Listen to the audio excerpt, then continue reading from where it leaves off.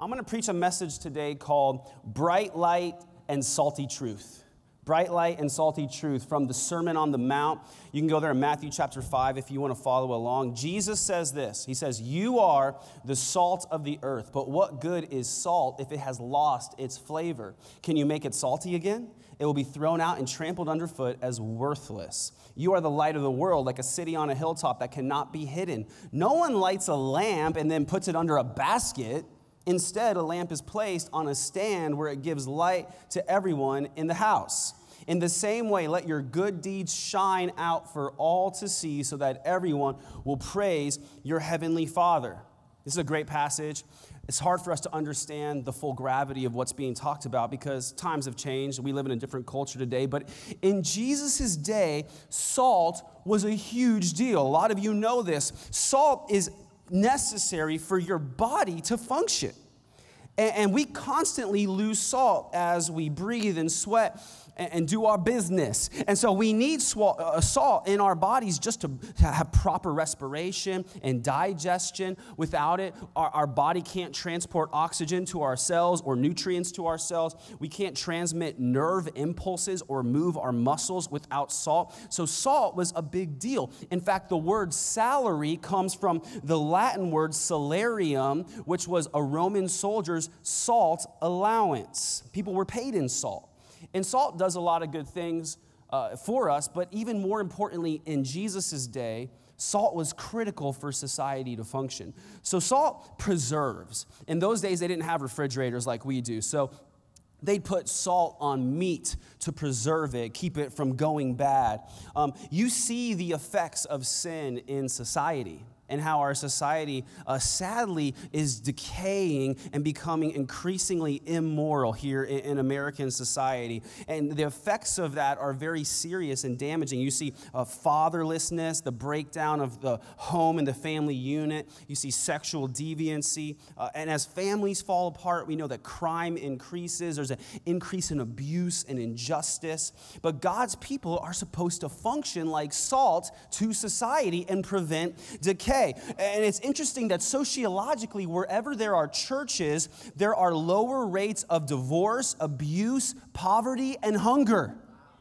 Because the church is like salt to society. And I want you to know that if you come from a family that has been broken, if you've experienced heartbreak because of the effects of sin, you can change that cycle and Jesus can transform your life and transform your family through you. Just know that, okay? Salt makes people thirsty. How many of you love salty snacks? How many of you are, show of hands, how many of you are chip people? You like chips, okay? How many of you are pretzel people? Pretzels? Anybody nuts? Yeah, you're nuts. You are nuts. How many of you like pork rinds? Anything pork? Okay, what about Cheetos? I love salty snacks. The thing is, though, they make you thirsty. So you got to have water or some soda or some sweet tea, or some other kind of beverage that I can't officially endorse, but you do what you gotta do. Salt makes you thirsty. And the same thing is true that as Christians, we make the world thirsty for Jesus. As people encounter Jesus shining through you, it's unusual. It's weird to love your neighbor as you love yourself. It's weird to forgive those who offend you. It's weird to have joy in the middle of a pandemic. And so when people encounter that in you, it makes them thirsty. They're like, what is that? I want some of whatever you got. And then you get to turn around and tell them what you're looking for is Jesus, right? And so that's the next thing. Salt enhances flavor. Salt makes food more satisfying. In fact, the word salad comes from the Latin word salata, which means salted things. Salt can even make vegetables taste good, okay? That's how amazing it is. And so as people become thirsty for Jesus, when you provide them the truth, when they encounter Jesus in you, they start to understand why Jesus said, anyone who comes to me will never hunger or thirst again. He's satisfying, right? He satisfies their thirst. Jesus says, you're the salt of the world. And then he says, you're the light of the world. He talks about light. And think about light, right? Light is important, and you know this, right? If you've ever tried to walk through a dark house that you're unfamiliar with in the dark, it doesn't go well. You know, you have stubbed toes, there are swear words, and it's just painful, right? You need light to function. Years ago, during one of our PM services in the Mesa campus, a storm raged through East Mesa and the lights went out, the power went out. I'll tell you what, we could not have church. We just couldn't do it. We had to move out into the lobby and get some natural light coming in through the window. Everybody's stuffed in there, and we tried the best we could. But you need light to function. You need light for a healthy mindset, okay? It's proven that a lack of light can cause depression. There's a diagnosis called seasonal affective a disorder where a lack of light can lead to struggle with depression. We have a lot of people in our church here in Arizona who moved here from cloudy, rainy places, right? Like I'll meet a lot of former Washingtonians who come down to Arizona for sunlight to get away from the rain. I'm like, look, you really wanted to get away from the Seahawks. I know. You just admit it. Nobody wants to be a Seahawks fan. Someone's like, boo. The light can be scary, or lack of light can be scary. And there's a reason why every scary movie is dark.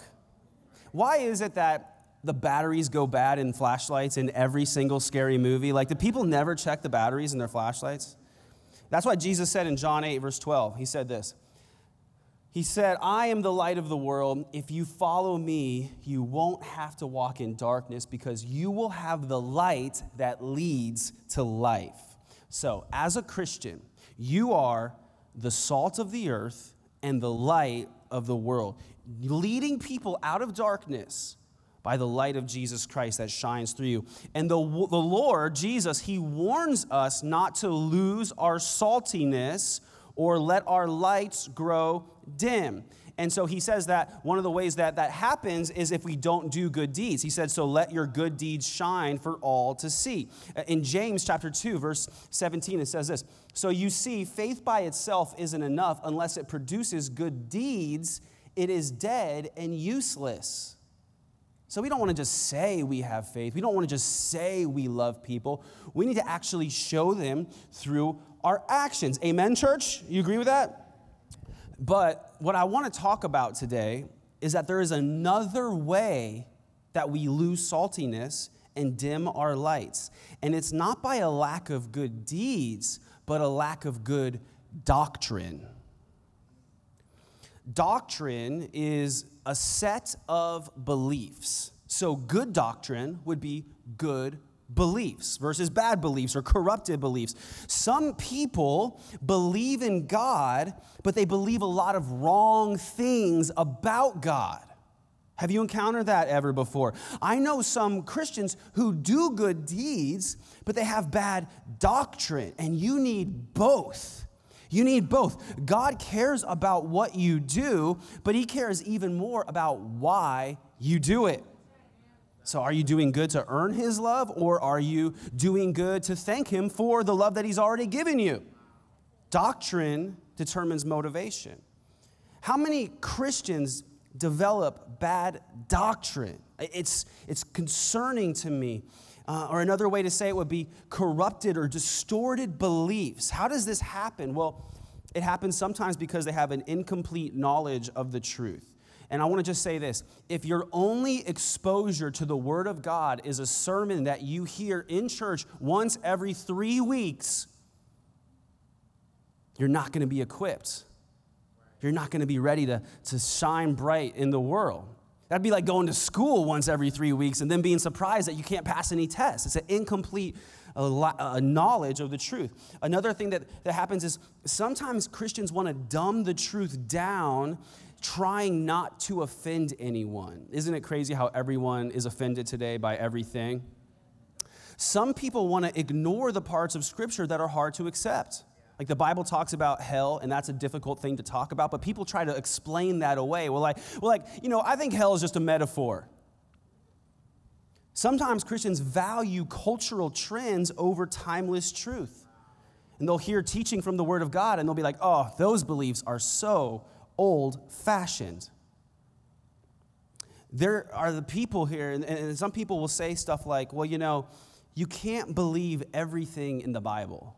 The people that say, you can't take the Bible literally, you can't believe everything in the Bible. Here's the thing. When Christians lose their saltiness and dim the light of Christ from the world, the people who need it most, man, they're not functioning the way that God intended. And that happens when they don't have good doctrine. And I know this is a little bit more of a teachy sermon. It's going to be a little bit more of a teachy sermon. So if you're a new Christian or you're still growing in maturity, this is going to help you grow as a disciple of Jesus Christ, okay? And when you lose your saltiness, no longer preserves against decay.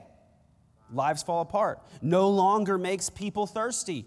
No longer satisfies. You can't satisfy people with half-truth. Right? Like, well, Jesus is cool, but to each his own, there's a lot of different religions and they're all good and they all have a lot in common. Why would I care about that? But when you tell people, Jesus changed my life, he gave me hope, he forgave my sins, he gave me joy, he restored my soul, and he'll do the same thing for you.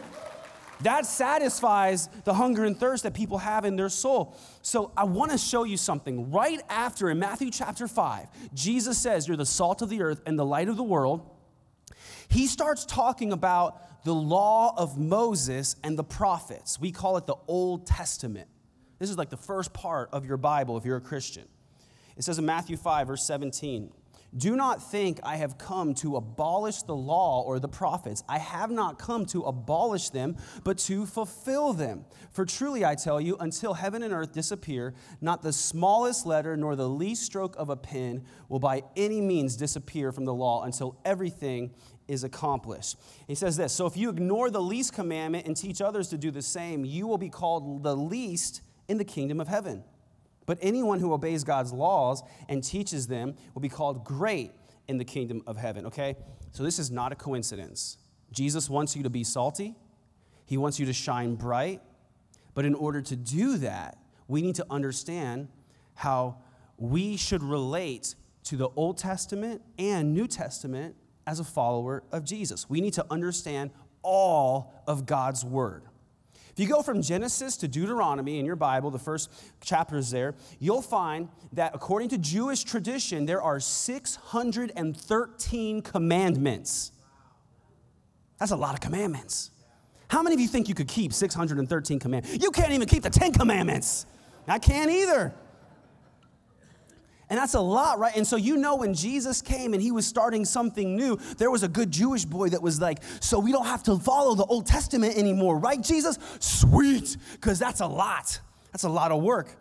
And there are some Christians today who hear Jesus' teaching about grace, and they go, oh, well, we don't really have to worry about sin anymore, do we, Jesus? Because we can just ask for forgiveness. And Jesus says, not so fast.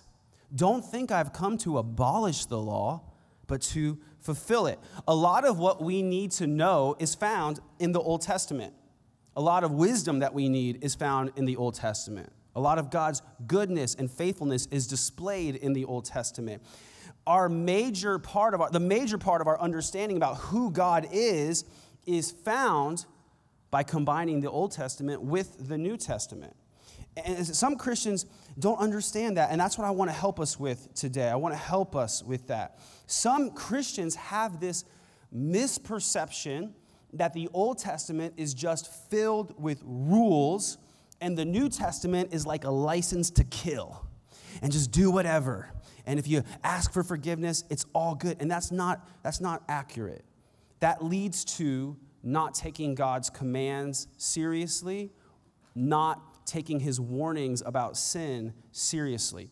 I want you to understand this, church. The Old Testament and New Testament do not conflict with each other. They complete each other. And so if you don't gain wisdom from both pieces of Scripture, of your Bible, right, you're going to have an incomplete understanding of who God is. Separately, they're good, but together, they add layers of understanding that strengthen your foundation of faith. Together, they create a more rich and satisfying understanding of who God is and what he wants. The Old Testament introduces us to God as creator and judge. And the New Testament shows us that he's also like a loving father. Until you understand God as judge, you won't appreciate him as a father. until you see the Old Testament sacrifices that had to happen for sin, you won't appreciate that Jesus was the ultimate and final sacrifice for sin. So not understanding all of Scripture, it really matters. It keeps some Christians from growing in their faith and submission to the Lord. And it comes up especially when we talk about difficult subjects, the most controversial subjects, like sexuality and money. It always comes back to sex and money, doesn't it? That's a big issue for pretty much everyone who's ever lived. If you've had a pulse, you've had an issue with sex or money at some point. And so we'll teach what the Bible talks about, that God created a healthy framework for sex to be enjoyed between a husband and a wife in marriage. And in that context, it's a good thing. Like ice cream is a good thing. A sunny day by the pool, good thing. It's not everything, but it's a good thing. And when we talk about sexuality, some people will be like, oh, well, that's Old Testament. It's like, no, bro, it's also New Testament. It's confirmed. And we'll talk about finances and how we want to honor God with the first part of our finances. And talk about tithing sometimes. And people will be like, oh, tithing is Old Testament. And it's like, man, actually the New Testament encourages giving above and beyond tithing, okay? And some people will say, man, that pastor, he talked about tithing a lot. Actually, the last time I talked about tithing was February 23rd. My goodness, it's been a while.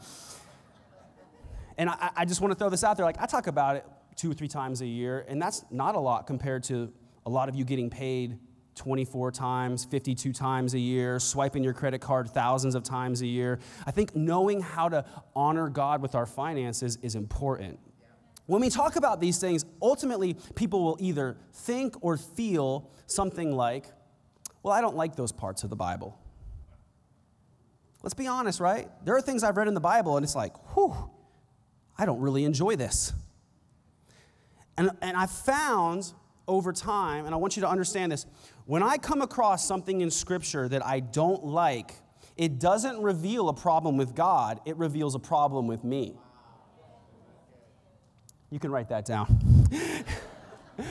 It's not a problem with God. It's a problem with me because there is an inner struggle taking place in my heart for who gets to be the God of my life. Am I going to be God? Or am I going to surrender control to the God of heaven and earth? What I've found, church, is I make a lousy God. I tend to let myself down. I tend to come up short. Anybody know what I'm talking about? But God is faithful and he never fails. Amen. So I don't think it's a coincidence that this is discussed when it is. Jesus says, you're the salt of the earth, you're the light of the world. And then he talks about the Old Testament and the law and the prophets. We lose our saltiness, our light is dimmed when we devalue the parts of Scripture that we don't like, when we compromise the standard of righteousness. So here's a little Bible study tip. The Old Testament tends to lay down the law, and the New Testament oftentimes reveals the heart behind the law. So you've probably heard this rule before, no running by the pool. Right? That's the law. Lay it down. But there's heart behind that law, right? We don't want you to slip and bust your pretty face. We care about you. We want you to be okay. And that's how the Bible works. The Lord lays the law down, but the heart behind the law, it's for your benefit and your blessing. Think about the 10 Commandments, right? The first 5 have a lot to do with how we should honor God. No other gods before me, right? No idols. Don't take the Lord's name in vain. The last 5 have to do with how we should treat one another. Pretty basic guidelines like don't murder, steal, lie, commit adultery. Basic things. That's the law. But then God reveals the heart behind the law. Jesus says in Matthew 23, verse 57, you must love the Lord your God with all your heart, all your soul, and all your mind. This is the first and greatest commandment. A second is equally important. Love your neighbor as yourself. The entire law and all the demands of the prophets are based on these 2 commandments. All of the Old Testament is based on love. God wants your love. He wants you to love one another. That's the heart behind the law right there. And people get confused And so I just want to have like a moment of teaching here that hopefully is helpful to you. You think about those 613 commandments in the Old Testament, and it's hard to know, well, what applies to us and what doesn't apply to us anymore. There are three types of Old Testament law. There's societal laws, ceremonial laws, and moral laws. Societal laws were for the nation of Israel, the way that our country has laws, like don't break the speed limit. They had laws for their nation to keep people safe and maintain law and order. Like in Deuteronomy 22, it says you should put a guardrail on a rooftop patio so people don't fall off. That's a law. That's a good law, though. Like, I think that's a great law, right? Then there are ceremonial laws that have to do with being worthy to enter God's presence and worship. So one of them was like, don't touch a dead body. Make sure you put salt on sacrifices. All right, and a lot of these don't apply to us anymore, but the principles behind these laws can still be very helpful to us. And then there are moral laws, things that are just right and wrong for all time and all people. Things like don't rape. Applies to everyone, no matter when you live or where you live, right? Leviticus 19, verse 14 says, don't trip blind people. That's a good law, right? I mean, like, that's the Old Testament, but just because it's the Old Testament doesn't mean that it's wrong for us. And so let me just go into a little bit of an illustration here. People will wonder, like, when an issue comes up that's controversial, like we'll talk about, for example, the Bible clearly states that homosexuality is a sin. We still love people who engage in that practice, but the Bible clearly says it's a sin. But people will say, well, that's Old Testament. The Old Testament also says you can't eat shellfish. I'm going to show you how to do systematic theology.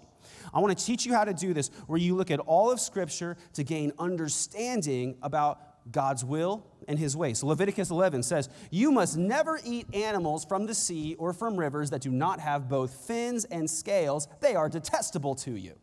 Okay, that's an example. Logically, you can see how this would have been helpful for God's people. They lived in a time without refrigeration. Have you ever gotten, like food poisoning from bad seafood, anybody? So imagine trying to eat like clams and oysters back in ancient Israel, and you can see why God maybe created this as a rule. But this was part of the ceremonial law of God's people, and there were certain things that if you did them, it made you spiritually unclean and unworthy to worship God. Okay? And then we see that Jesus changed the ceremonial law system.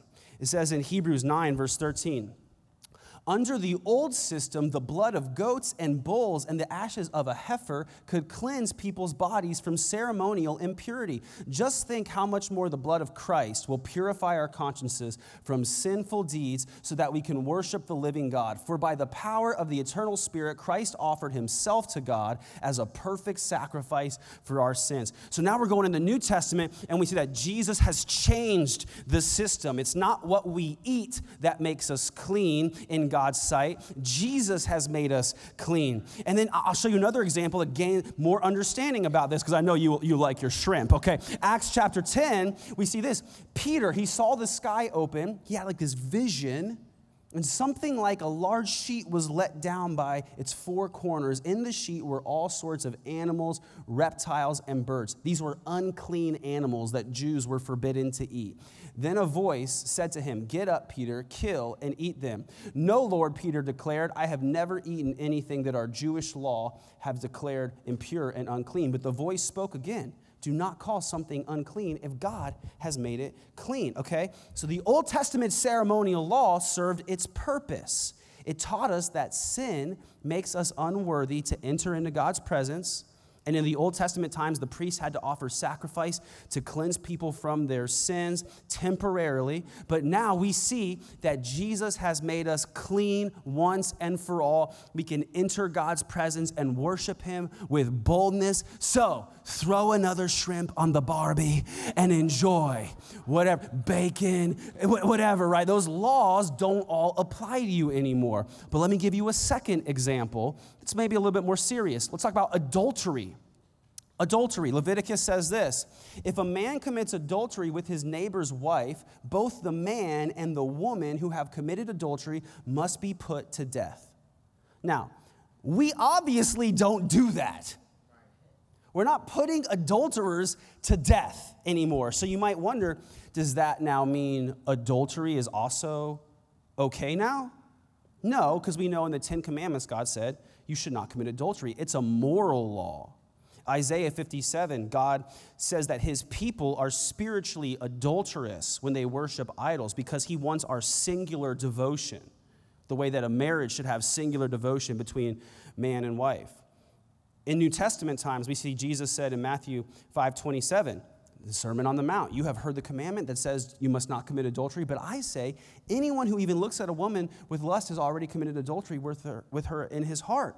And so he quoted the Old Testament, but then he raised the stakes and showed us the heart behind the law. Shows us that God doesn't just care about your actions, he cares about your heart. And then I want to show you this in John chapter 8. It says this, teacher, they said to Jesus, this woman was caught in the act of adultery. The law of Moses says to stone her. What do you say? They were trying to trap him. So he stood up again and said, all right, but let the one who has never sinned throw the first stone. Then Jesus stood up again and said to this woman, where are your accusers? Didn't even one of them condemn you? No, sir, she said. And Jesus said, neither do I. Go and sin no more. So then we gain this systematic approach. Through this systematic approach, we gain understanding of what he feels about adultery, that it's still a sin to commit adultery. Jesus said, go and sin no more. He wasn't okay with adultery. But you notice that he didn't execute her. He was teaching us to show grace to people even in their moment of sin, right? And so we're gaining conclusions through this, right? We don't kill adulterers, but adultery is still a sin. It's a sin. The Old Testament confirmed it. The Old Testament said it. The New Testament confirmed it. We read all of Scriptures, and we realize that God doesn't just want behavioral modification. He wants heart transformation. That's what he wants. And so the goal of this message, okay, is this. I want you to understand, value, and believe all of God's word. That's what I want. I want you to understand, value, and believe all of God's word. This is a discipleship growth message. Sometimes people will say to me when they want a virtue signal and feel really spiritual, they'll say, Pastor Ryan, it's great that all these Christians are getting saved. But when are we going to disciple these people? And I'm like, that is a great idea. We should disciple people. I'm kidding. I'm being sarcastic. We have life groups that are called grow groups that help you grow in the foundations of your faith. And then we preach messages that enhance your discipleship like this. This is a message that will help you understand, value, and believe all of God's word. If you don't believe all of God's word, even the parts that are hard, eventually you won't believe any of God's word. If you don't believe the challenging scriptures, you won't believe the encouraging scriptures. If you don't believe sin is bad, you won't believe God is good. And I'll just be honest, man, there are a lot of people who have a hard time receiving teaching that is direct and truthful and bold from the Word of God. Let me just say this, because I know we have a lot of new people in this church. If you're looking for a church that believes all of the Bible and teaches the Word of God, a church that wants to be bold in proclaiming the truth in love, you're going to like this church. All right. But I just want to be open and honest, right? If you want a church where no one ever gets offended, where they avoid the parts of Scripture that make people uncomfortable, you might not like this church. And that's okay, because we need your seat. Not every church is right for every person, okay?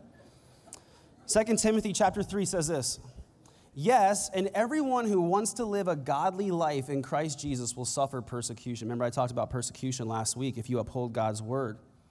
But evil people and imposters will flourish. They will deceive others and will themselves be deceived, right? You get deceived because you don't understand the word of God. That's how it happens. But you must remain faithful to the things you have been taught. You know they are true, for you know you can trust those who taught you. You have been taught the Holy Scriptures from childhood, and they have given you the wisdom to receive the salvation that comes by trusting in Christ Jesus. All Scripture is inspired by God and is useful to teach us what is true and to make us realize what is wrong in our lives. It corrects us when we're wrong and teaches us to do what is right. God uses it to prepare and equip his people to do every good work. This is so good, right? All Scripture is helpful. It's important. So I want to ask you this question. Where do you find truth? The world that we live in right now is trying to teach people that truth is subjective. Like, speak your truth, and I'm going to speak my truth. It's an improper way of thinking because there is only the truth. Everything else that's not the truth is false. And so I want to ask you these simple questions as we come to the close of this message. Will you believe God over the world? Right? Regardless of what culture says, regardless of what the world says is progressive or enlightened, will you believe God over the world? Here's the next question. Will you believe God over yourself? Right? Because you're going to have your own opinions and ideas and thoughts, and people will hear teaching from God's word, but then they'll rebut it with like, well, but I think. Here's what I've learned. Anytime my opinions do not align with God's word, I'm wrong. And anytime they do align with God's word, I happen to be right because God is right. So will you believe God over yourself? And then let me ask you this question. Will you let Scripture correct you when you're wrong and teach you what's right? Everyone will say, well, yeah, sure. But will you? What determines if you'll do this? What determines if you'll really do this when the rubber hits the road? It's this. Do you have a hard heart or a heart after God's heart? Having a heart after God's heart doesn't mean you'll live a perfect life. But when David fell in adultery in the Old Testament times, he had a heart after God's heart. And when he was confronted with his sin, when he was called out, he repented before God. He acknowledged his mistake, and he made the steps to correct it. So will you do that? And I just want to see you do that. I want to close with this. There are two types of people in the world. There's rule followers and rebels, right? We're all naturally one of those two. How many of you are naturally rule followers, okay? My wife is a natural rule follower. How many of you are natural rebels? That's me, okay? Natural rebel right here. Breaking all the rules, getting detention, okay? So I want to say this. There are two religious types who will be tragically disappointed. The first is self-proclaimed Christians who break God's laws. These are religious rebels. These are people that hear what the Word of God says, and they go, well, I don't want to believe that part of the Bible. I don't want to live that out in my life. That's not my truth. I'm going to do it my way. Let me show you Matthew 7, what it says. This is the end of the Sermon on the Mount. Jesus says, not everyone who calls out to me, Lord, Lord, will enter the kingdom of heaven. Only those who actually do the will of my Father in heaven will enter. On Judgment Day, many will say to me, Lord, Lord, we prophesied in your name and cast out demons in your name and performed many miracles in your name. But I will reply, I never knew you. Get away from me, you who break God's laws.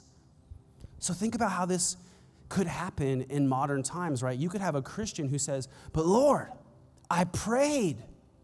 I raised my hands in worship. I gave food to hungry people. But then God might look at some of these people and say, yeah, you did some things that were good, but you picked and chose what you wanted to do. You didn't follow all my commands and my decrees. You didn't totally submit your life to the Lord. I want you to know you can't pick and choose which parts of your life you'll submit to Jesus Christ. One old pastor said, he's either Lord of all or he's not Lord at all. So you got to ask me, I don't want to be a religious rebel. And then here's the second type of tragically disappointed person, the self-righteous who fall short. And these are the religious rule followers. And these are the people that think, man, if I just do all the right things, that will make me worthy of God's love. If I just obey all the 10 commandments and I do all the right things and I go to church and I get a gold star on my attendance sheet, right? Like, then God will have to accept me, and that will make me better than everyone else. These are the religious rule followers, and that's why this is so interesting and important. In Matthew 5, verse 20, Jesus said, "But I warn you, right after this talk, that I didn't come to abolish the law, but to fulfill it." He said, "But I warn you, unless your righteousness is better than the righteousness of the teachers of religious law and the Pharisees, you will never enter the kingdom of heaven." So what does he mean by that? The teachers of religious law and Pharisees were meticulous rule followers. They were meticulous about it. Like, if you gave a Pharisee a free bottle of toothpaste, he would squeeze out the first 10% of it for his tithes, right? Like they were doing every little thing. They were trying to do every little thing right, and it made them self-righteous. They thought their good deeds made them righteous in God's sight and better than everyone else. But Jesus was saying, okay, if you want to play by that standard, you better keep all 613 commandments perfectly from your first breath till your last, or you'll never enter into the kingdom of heaven. And the reason he said that is because all of us need to come to a point where we realize, I can't do it on my own. I'll never live up to God's standard of righteousness. No one can do it. That's why Romans 3 says, no one is perfect, not even one. No one is righteous. All have broken God's laws. And that leads us to a point where we go, well, then what should I do? And God says, I'll tell you what to do. It says in Galatians 3:24, the law was our guardian until Christ came. It protected us until we could be made right with God through faith. The law kept us from hurting ourselves and destroying ourselves, but we could not follow it perfectly. It was like a faithful friend who led us to the one who could keep the law perfectly. Jesus is the heart behind the law. He is the one who met all of God's standards perfectly. Some of you might have grown up in households that were very strict. Some of you might have been a part of a religious system before that was very strict. It was not founded on the grace of God, and that made you feel like you were never good enough.